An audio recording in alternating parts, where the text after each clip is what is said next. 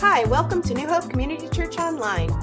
The sermon you're about to hear was originally given by Pastor Chuck Wilson. New Hope Community Church, to know, to live, and to share Jesus Christ. The title for today is Where's Your Bank Account? Where's your bank account? Matthew 6, 19 to 21. And we've been going through the Sermon on the Mount, and Jesus has been putting the Pharisees in their place. And we already saw how he's been really exposing them. He exposed them as false teachers. He exposed them as fakes in the way that they were living, what their lives really were. And now he corrects their messed up view of the Messiah, the Christ. The Messiah, the Christ, the one they were expecting to come and deliver Israel and to deliver the people. There was a huge messianic expectation at the time of Christ. It's hard to imagine, but for 400 years there hadn't been a prophet in Israel. For 400 years, it was called the 400 silent years. That's the last time a book in the Old Testament was written, and the last time a prophet had given a prophecy. It was a time of everybody just waiting, just like we're kind of waiting for the second coming of Christ today. They were waiting for the first coming of Christ at this time. Huge expectation, but the Pharisees even got this wrong. They even messed up the whole expectation because they had taught the people to look for a political leader. They were teaching them to look for a political leader who would solve all the country's problems. Sound familiar? And they were also looking for a conquering hero who would come and defeat the Romans. He was going to come and lead an uprising just like the Maccabees, and lead a rising and defeat all the bad Romans, the evil Romans, and kick them out of the country. He would be like Superman. He's going to come and deliver the country. He's going to be a Superman type. And he would also bring prosperity. This was an important part of this whole thing. He was going to bring prosperity. They were going to be rich. They were going to be the richest country on earth. They're going to be so rich they wouldn't even have to work hard anymore to get all this money. Sound familiar? So anyway, you can see some parallels, I'm sure, with how we live today. But Jesus, the Christ, comes along, and they didn't know he was the Christ yet. He hadn't taken off the mask. It was just like Batman wears a mask and Spider-Man wears a mask. Jesus was the secret Messiah at this point. He's the secret Messiah. He hasn't told them his real identity, because once he did, guess what was going to happen?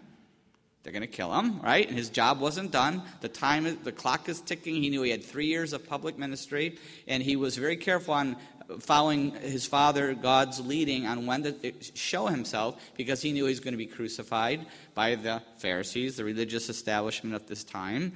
And so he was the secret Messiah. He had this mask on, but Jesus, the Christ, comes along, the real one comes along, and he says, "Blessed are the poor in spirit. Blessed are those who mourn. Blessed are those who hunger and thirst for righteousness, who are merciful, who are pure in heart, who are peacemakers, who are persecuted." And this is what the real Messiah is teaching. Very different from what the Pharisees said the Messiah was going to look like. And now the real kicker, he says, don't focus on earthly treasure, focus on heaven. And this is our hint. Where's the real kingdom of heaven going to be? It's not going to be here. It starts here as a seed, but it comes to fruition in heaven. And we're going to see where he teaches that true happiness doesn't come from earthly possessions, but from spiritual riches. And if there's ever been a message that we need in the USA today, we probably could say it's this, right? I mean, what is, really the whole world has this whole focus too, but our whole focus is accumulating things, making money, spending money. It's an obsession, right? In fact, there's even, I don't know if you know, but it wasn't starting in the U.S., but some people are picking up on it. There's even a company in Luxembourg, a stock corporation, that's now offering reincarnation accounts. Anybody invest in this? I hope not. It's for the rich who would rather not start, I'm going to read you the advertisement, for the rich who'd rather not start from scratch the next time around. This seed capital is for your next life, minimum account $30,000. Is redeemable within 23 years of death, provided that you know a few personal facts of, you have to, just like you have a secret password, you have to be able to answer some secret facts that only you would know in your next life. And it says, while you are gone, they recommend a conservative investment portfolio. Says a spokesman, you shouldn't be speculating while your soul wanders. So, even the obsession is so strong that even when we're, people believe in reincarnation, looking for the next life, trying to make sure they have a lot of money when they get back here again, which we all know is not going to happen. Our whole society, though, is based on materialism, isn't it? It's just based on that. Who gets the publicity? The celebrities.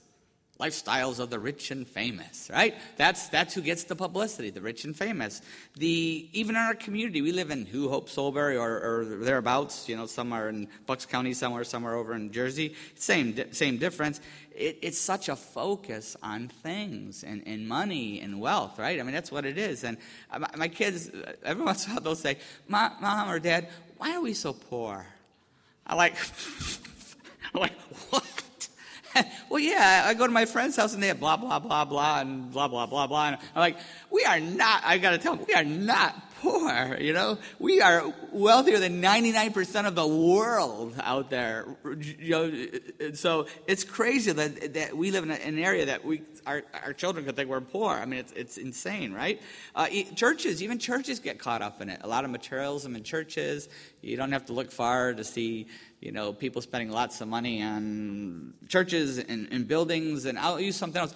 Even churches fall into the trap of when they look for leaders in the church and elders, they look for, oftentimes, the number one qualification is, are they a good businessman?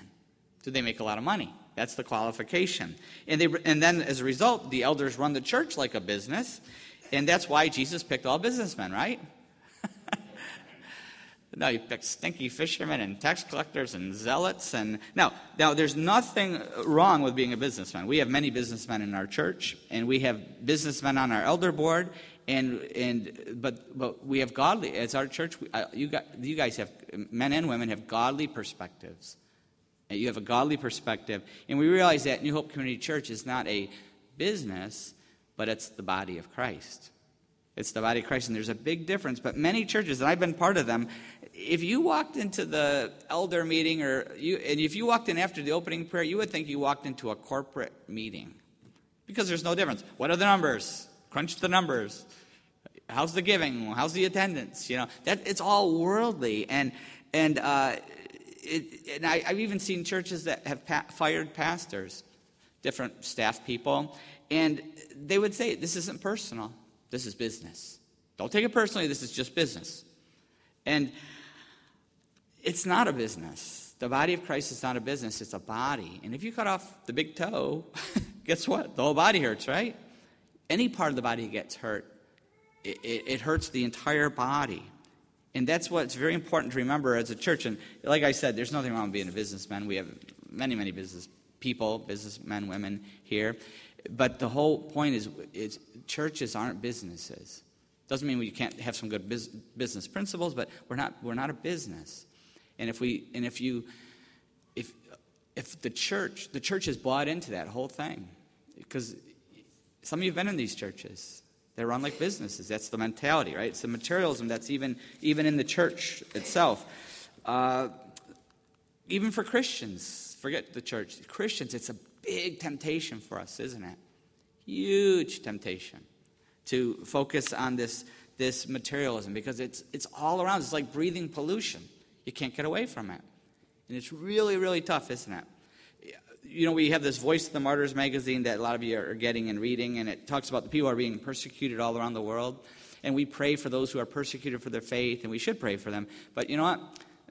I've read some of these quotes and even heard some people speaking, and they come from other countries where they've been persecuted for their faith by communists or Muslims or something, and they say, "Listen, you're all praying for us not to be persecuted, but we're praying for you in America because you have it worse than we do."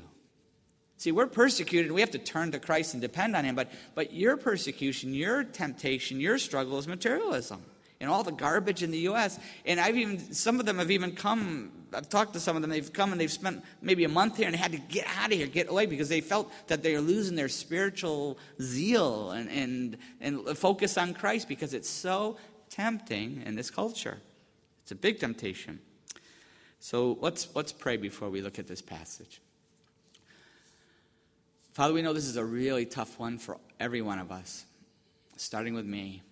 We just pray that your Holy Spirit would speak through your word now and help us to have an eternal perspective. We pray for your mercy and grace, and pray you use this time to prepare us for our communion later. In Jesus' name, amen. All right, Matthew 6:19-21. There's more verses, but we're just going to start with the first couple today. It says, "Do not store up for yourselves treasures on earth, where moth and rust destroy and where thieves break in and steal. But store up for yourselves treasures in heaven, where moth and rust do not destroy and where thieves do not break in and steal. For where your treasure is, there your heart will be also." Do not store up for yourselves treasures on earth. The word store up in the Greek is emphatic and expressive. It's hard to do in the English, but it means to gather together. It means to hoard. You know that reality show Hoarders, you know? I don't know if you ever watched that, but that's some of you are like elbowing your husbands here, you know, you're a hoarder, right? But that's the picture, not to hoard the stuff. You know, these people that can't let go and they got to have everything, the hoarders, right? And he says, don't store for yourselves treasure, and treasure is something that's costly, something that we value. Treasures on earth tells us what kind of treasure he's talking about. It's an earthly treasure. It's a material treasure he's talking about. Now, God is not saying that we can't work hard and save to take care of our family or future needs. I want to be clear on that. Jesus is not saying we can't save to take care of our future family needs. We would have to erase much of the book of Proverbs, all right, because it says that's important to do, to store up, all right? It's also not wrong to be wealthy. In the Bible, there's many wealthy people that were godly people. You'd think of Abraham, hugely blessed, Job, blessed, David, Solomon, all blessed. It's not wrong to be wealthy. But taking the whole Bible together, he is talking about the excessive focus on material things, that insatiable desire, that never content with what we have.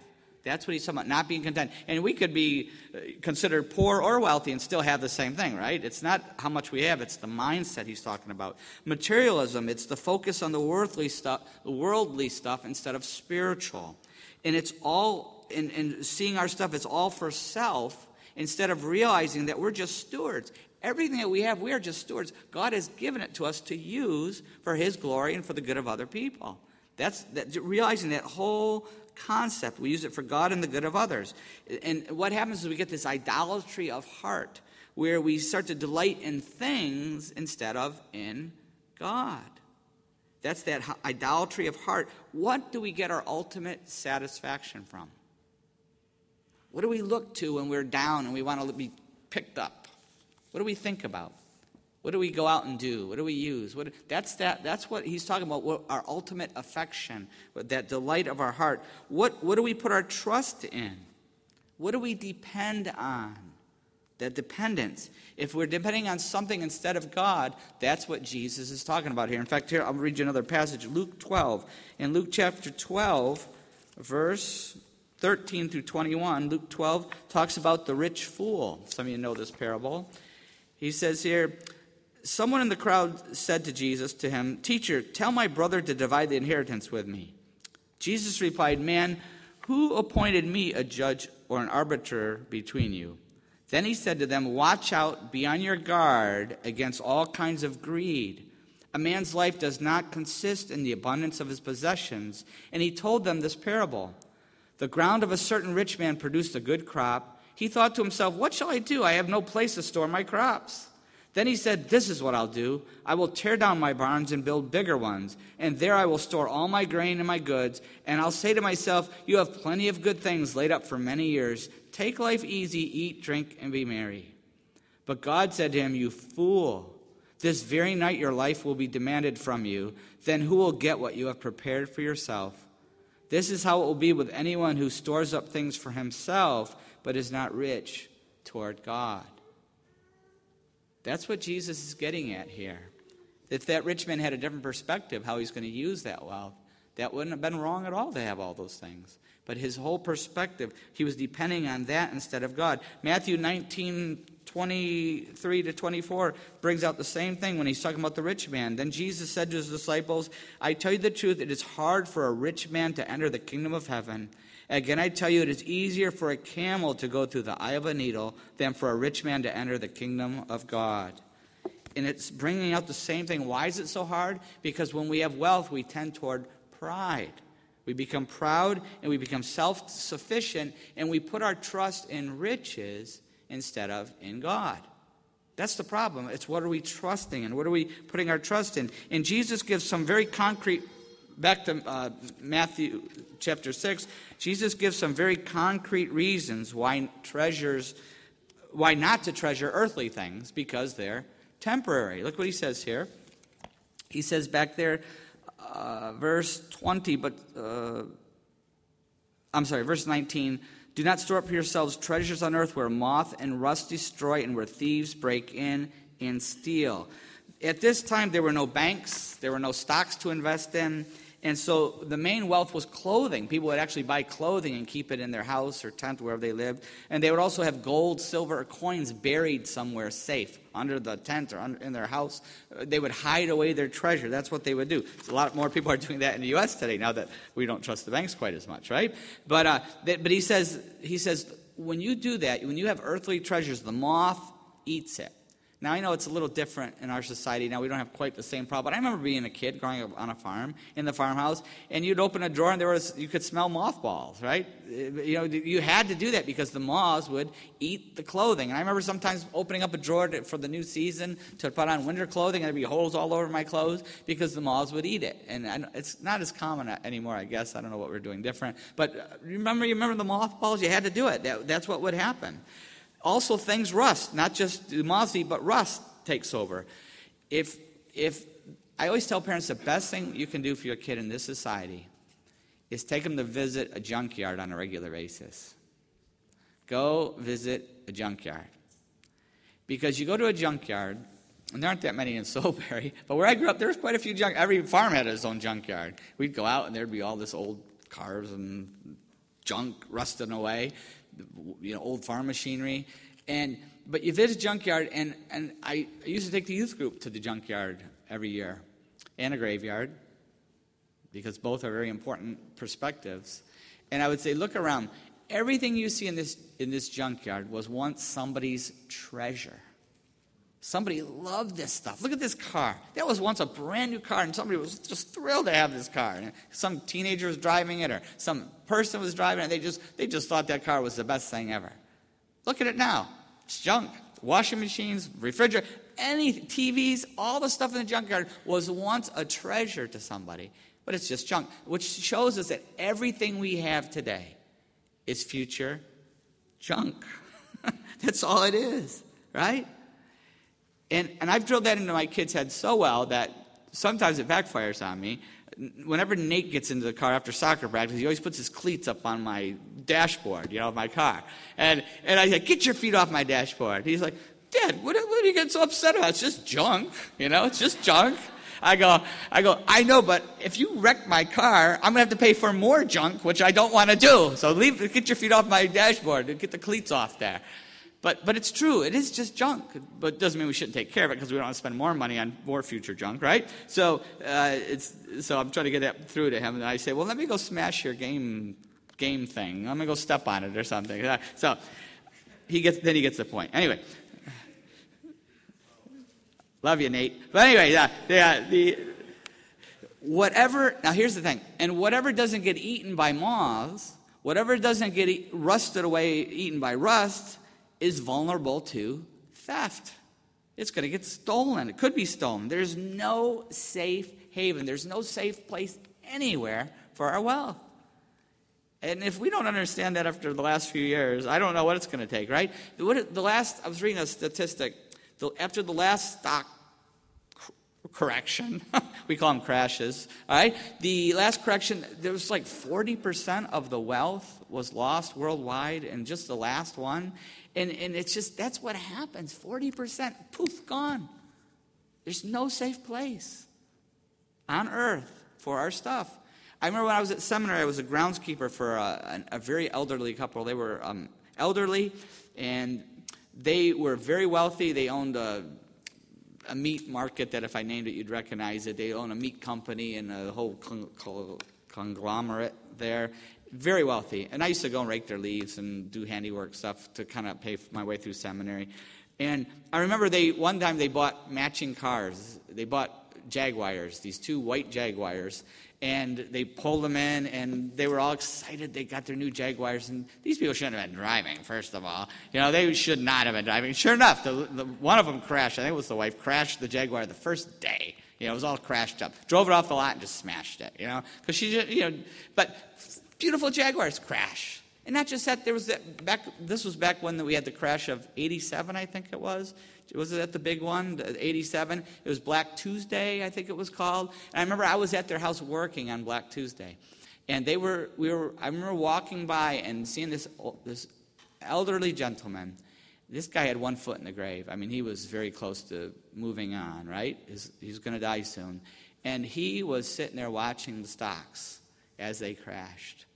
And I remember just walking by hour after hour as I was working that day. He just was frozen in front of this TV set, and the stocks were going down. They were going the tickers, and he was just, his whole life was just crumbling before him.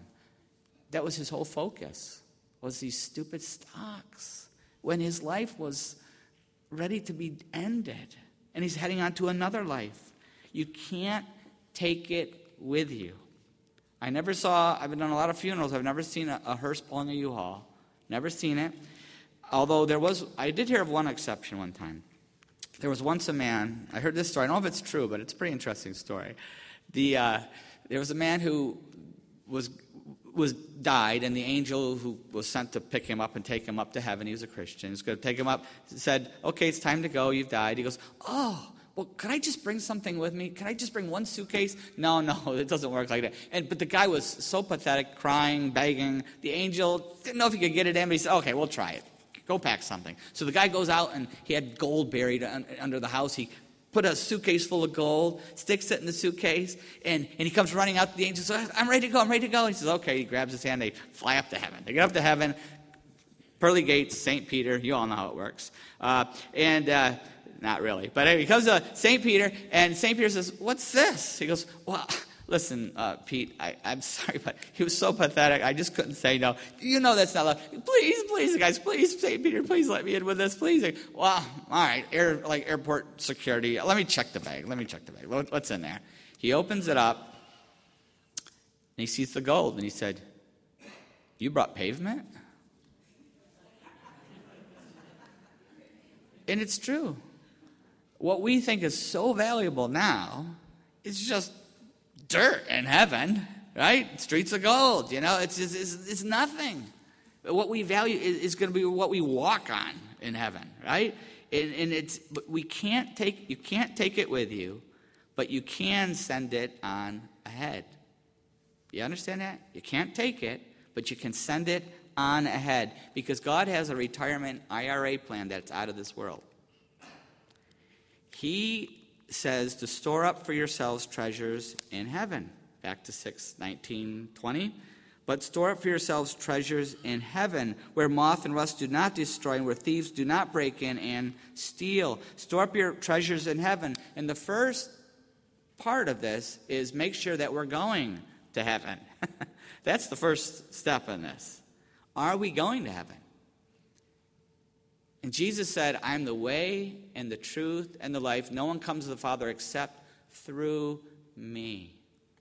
Do you know for a fact you're going to heaven through Jesus Christ? That is the only way, is through him, by putting our faith in him. Jesus, we're going to be doing the communion here in a little bit. The communion shows what Jesus did for us. The bread being the body of Christ, the cup being the blood of Christ, representing the blood of Christ. He died on that cross to pay for our sin, to pay for all the wrong we've ever done, to knock down this wall between us and God, that if we will put our faith in him, if we'll turn away from that sin, repent of that sin in our life, and put our faith in Jesus Christ, our trust in him, give our life to him, we can have a relationship with God. We can commune with God.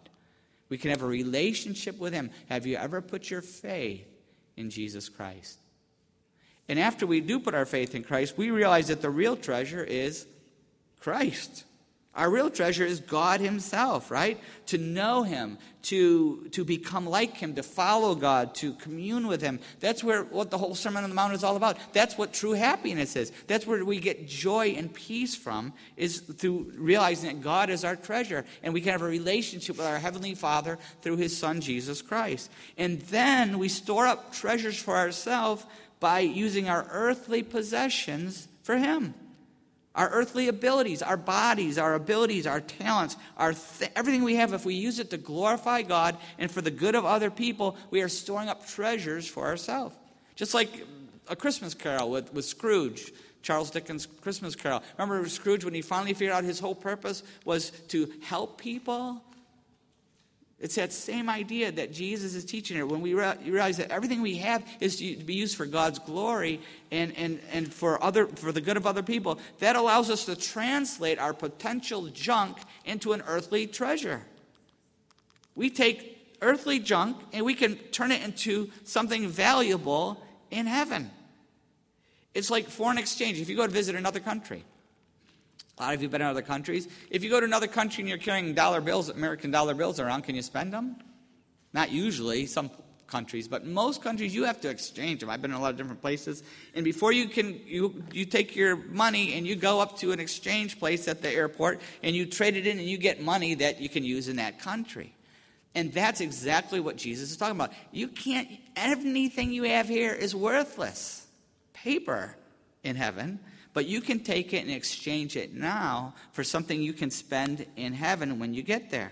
We can use our talents, our abilities, the stuff that we have for God. And when we do it, we are exchanging it for a treasure. We're translating junk into treasure. That's what we're doing. And then Jesus says, for where your treasure is, there will your heart be also. And that's a very searching verse, isn't it? Because it shows the importance of choosing the right kind of treasure. Choosing the right kind of treasure has eternal consequences. Eternal consequences. For those who are young people looking at colleges or trying to plan your life, eternal consequences. Once we make a choice on what our treasure is going to be, then our heart follows that. Our life follows that. Our efforts and time is focused on that. And will it be focused on worldly things or spiritual things? And we have to constantly check our hearts, don't we? We have to constantly check ourselves and to say, what is my focus? Where are my affections? What am I putting my time and effort into? Is it eternal or is it in worldly things? What retirement plan are you planning on? What retirement are you planning for? Is it one for earth or is it one for heaven? Once again, as we get ready to go to communion here, are you a Christian yet? Are you going to heaven? I remember going to visit the World Trade Center. Wow, it was when I was a youth pastor in Pennsylvania, probably a long time ago, 28 years ago. And I remember going to visit it, and I got to the top, and they were getting out these pamphlets saying, the closest some of us will ever get to heaven. And it was like a tongue-in-cheek joking about the World Trade Center being so high, and you're closer to heaven than you'll ever get, for many of us. And they were trying to be funny, but I was like, this is true. And look what happened in 9/11. How many thousand people perished in those buildings. It's true. Without Jesus Christ, that's the closest any of us could ever get, is the highest building on earth. There's only one way to God, and that's through Jesus Christ. And the cross of Jesus Christ. Once again, communion, the body and the blood of Christ. That cross of Jesus Christ, he made a way for us to get reconnected to God if we will put our faith in him. And maybe you're here today and you realize how empty things are. You've been following a lot of other things, trying to accumulate things or following things, and you realize how empty that is. That it will never make you happy or satisfy that deepest part of our heart that only God can satisfy. Only a relationship with Jesus Christ can satisfy that. Have you ever put your faith, are you ready to put your faith in Jesus today? For those of us who have already put our faith in Christ, maybe this communion is about refocusing It's about reconnecting with God and refocusing, which is the whole point. Every month we do this. That's what the whole point of communion is, right?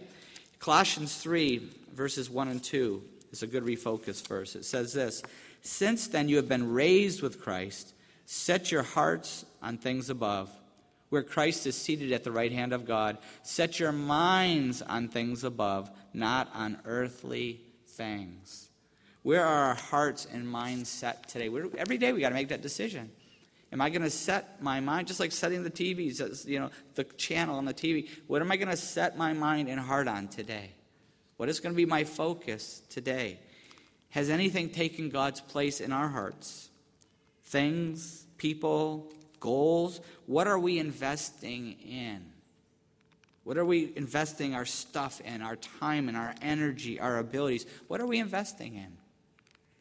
We have this ministry in the Philippines. I can't say where it is because this will be on podcast, but a lot of you know about our ministry in the Philippines. And Mark and Vanessa just sent me a picture, some pictures. And if, Josh, you could just run those through of a baptism they've had recently. And these are believers who've been persecuted and became Christians. Very, very touching. And they just had a baptism, just like we had a baptism in the Delaware. They had a baptism near where they just had those tsunami warnings this week. Beautiful picture. But this is notice the shirt. Mark, I got to be careful what you say. I'll just use first name. Mark wearing our shirt. Because he sees himself as partners with us in ministry. We've supported and encouraged them and helped them as a church, and we're going to be doing more and more now that we got the shields there in the Philippines too.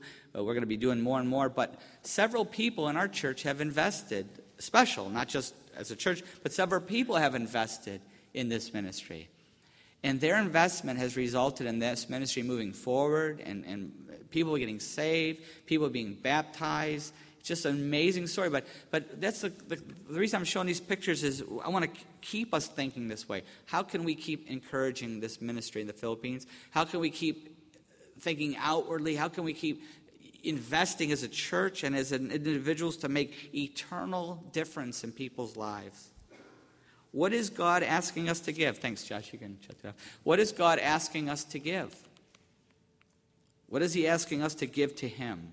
Maybe he's asking us to exchange something earthly for something much, much better. I'm just going to read a little story here before we go into communion. I have no idea if it's true, but it's a great story, and it really brings out what I'm talking about here. It says, "What are you hanging on to?" It says, a little girl with bouncy curly hair was almost 5. Waiting with her mother at the checkout stand, she saw them, a circle of glistening white pearls in a pink foil box. "Oh, please, Mommy, can I have them? Please, Mommy, please." The mother, I'll shorten a little bit, she says, "If you save your money, we'll bring you back." And so she saved her money, all her birthday money. She did chores. She ended up saving $2, which was going to cost to buy them. She was so excited. She went back to the store. She bought the necklace. She loved her pearls. They made her feel dressed up and grown up. She wore them everywhere, Sunday school, kindergarten, even to bed. The only time she took them off was when she went swimming or had a bubble bath. Mother said if they got wet, they might turn her neck green. Some of you remember those. Jenny had a very loving daddy, and every night when she was ready for bed, he would stop whatever he was doing and come upstairs to read her a story. One night when he finished the story, he asked Jenny, "Do you love me?" "Oh, yes, Daddy, you know I love you." "Then give me your pearls." "Oh, Daddy, not my pearls. You can have my princess, the white horse for my collection, the one with the pink tail. Remember, Daddy, the one you gave me, she's my favorite." "That's okay, honey, Daddy. Daddy loves you. Good night." And he brushed her cheek with a kiss. About a week later, after the story time, Jenny's dad asked again, "Do you love me?" "Daddy, you know I love you." "Then give me your pearls."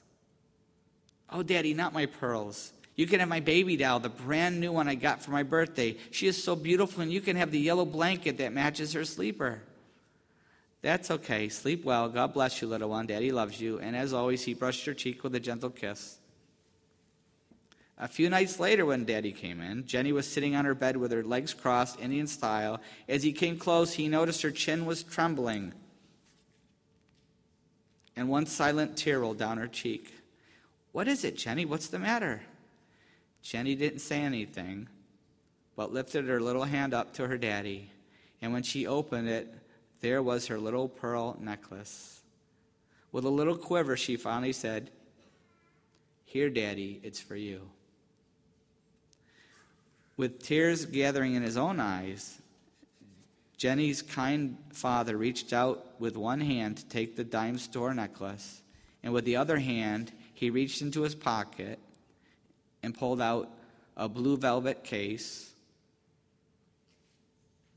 with a strand of genuine pearls and gave them to Jenny.